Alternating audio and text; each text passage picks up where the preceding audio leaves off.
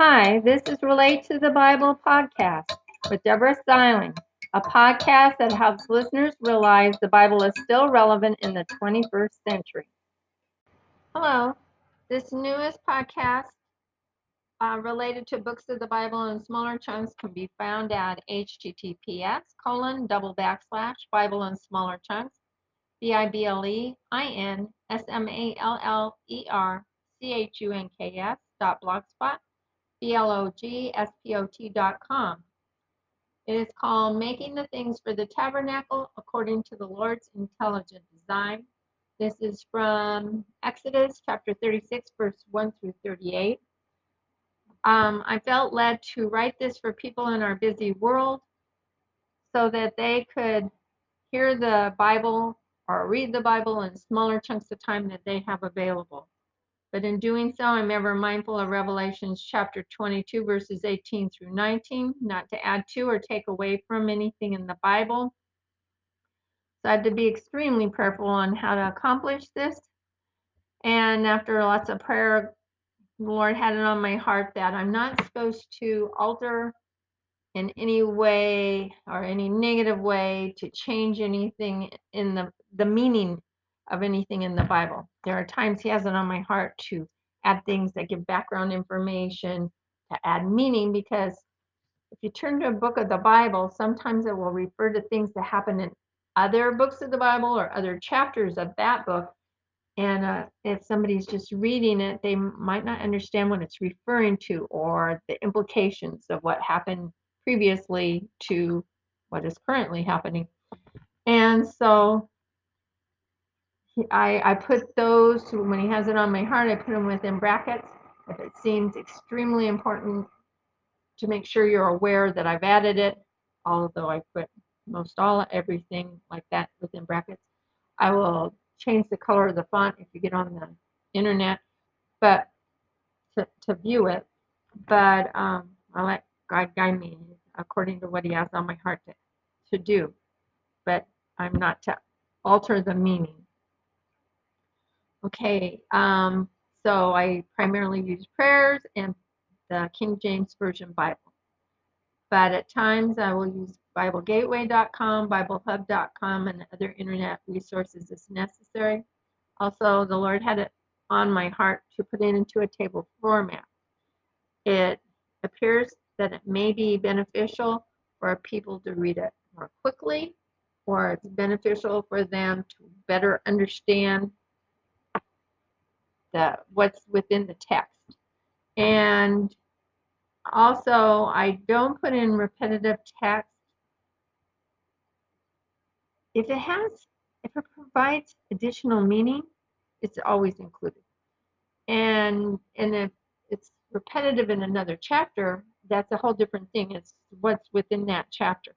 So if it's repetitive in that chapter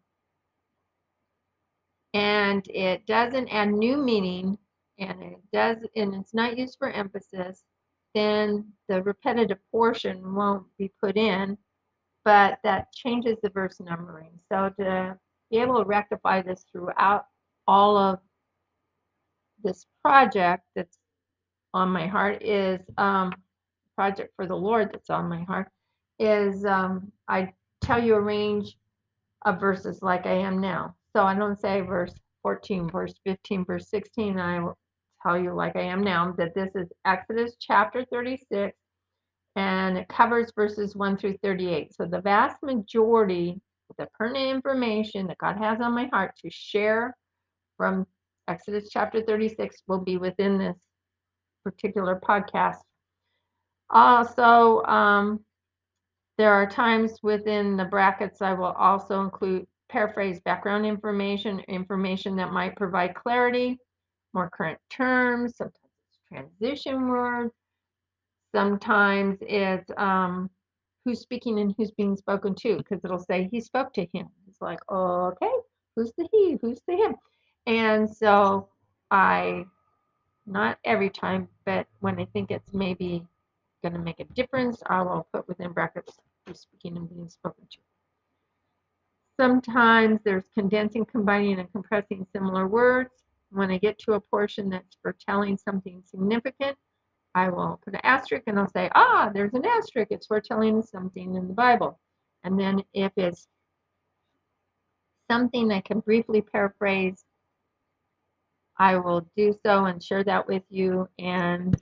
But sometimes things are far-reaching and I won't be able to condense it. It just depends.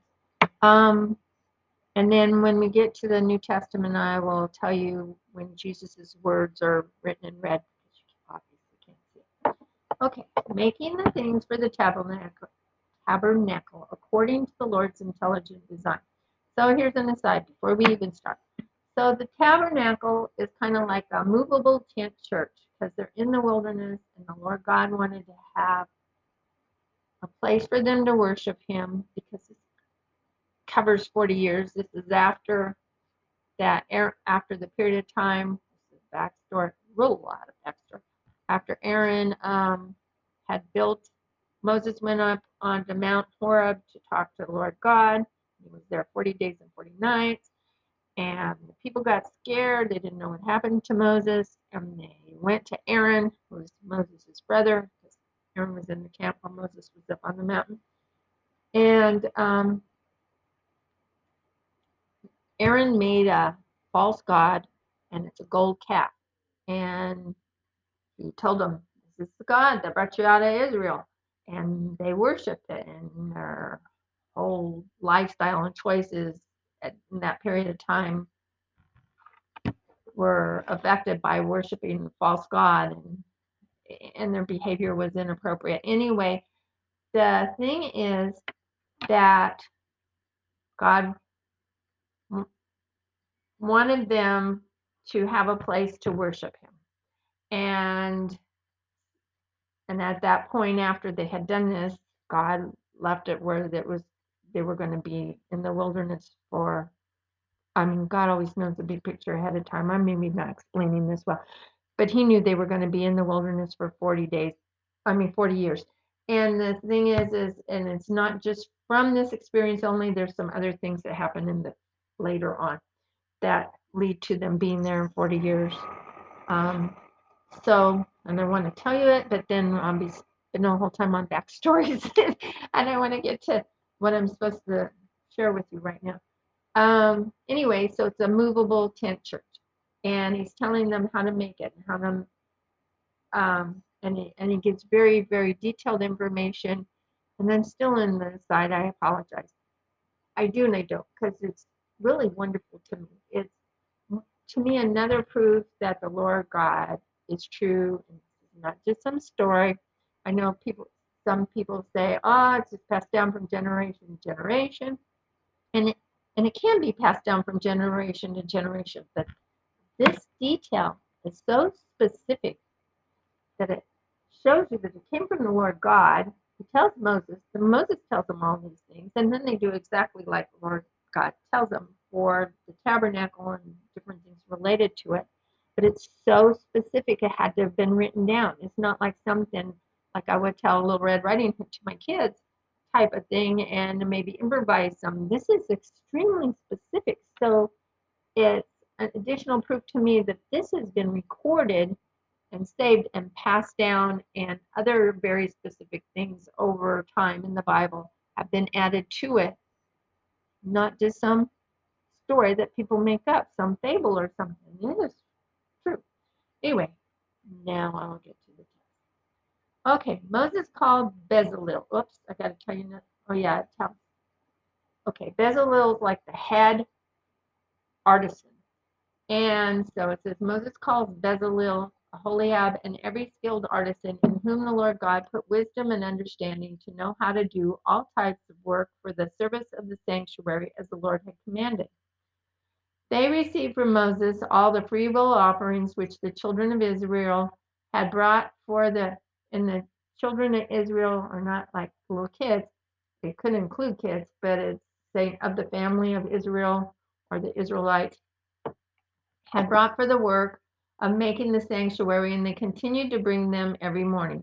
The skilled men who were doing all the work of the sanctuary left his work and came and spoke to Moses, saying, The people have brought much more than enough items to do the work which the Lord has commanded to be made.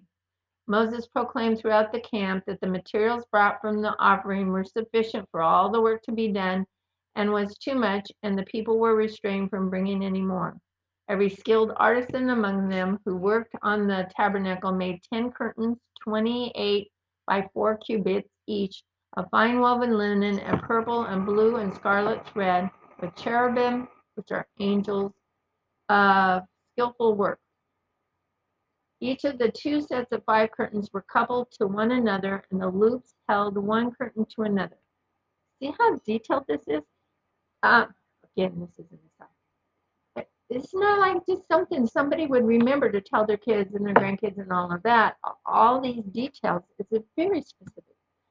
50 loops of yarn were made on the selvage edge of one set of 5 curtains, and 50 loops on the outer edge of the outer set of 5 curtains. 50 clasps of gold were made, which coupled each set of 5 curtains to the other set of curtains, that it might be one tabernacle. And again, aside, I did tell you, like the Lord God told Moses, well, that part was in a different chapter prior to this. And then Moses has told them, and now they're making it the way the Lord said. He made 11 curtains, 30 by 4 cubits of goat's hair for the 10 over the tabernacle. He coupled 5 curtains together and made 50 loops on the outermost edge of one set of curtains and coupled the other 6 curtains together. He put 50 loops on the edge of the second set of curtains and coupled both sets together with the 50 brass clasps he made to couple the tent together so that it might be one. Then he made a covering for the tent made of ram skin dyed red and a covering above that made of badger skin. For the tabernacle, he made upright boards of shittim wood, 10 by 1.5 cubits, and each board had 2 tenons for binding one to another. He made 20 boards for the south side and 20 boards for the north side of the tabernacle, and 40 sockets of silver for each side for the 2 tenons underneath each of the boards. He made 6 more boards for the west side. He made 2 boards for the 2 back corners of the tabernacle, and they were coupled together at the top and the bottom by 1 ring for the 2 corners. So there were 8 boards, and their sockets were 16 sockets of silver, 2 sockets under each board. He made 5 bars of shittim wood for the boards for each of the 3 sides of the tabernacle. He made the middle bar pass through the boards from one end to another. He overlaid all the boards and bars with gold and made their rings of gold to be a holder for the bars. He made a veil of blue, purple, and scarlet thread and fine woven linen with an artistic work of cherubim, which is angel design, for it. And he made 4 pillars of shittim wood and overlaid them with gold, with hooks of gold. With gold and with hooks of gold.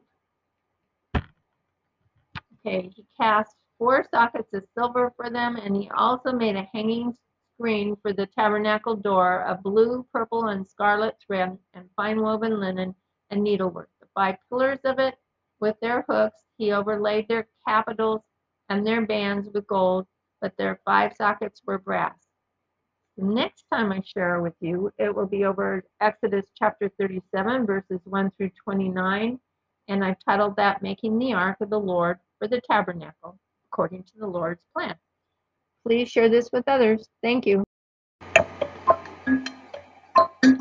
Thank you for joining us at Relate to the Bible. I look forward to you joining us next time, where you will hear more examples of how you can relate the Bible in ways that are especially meaningful to you.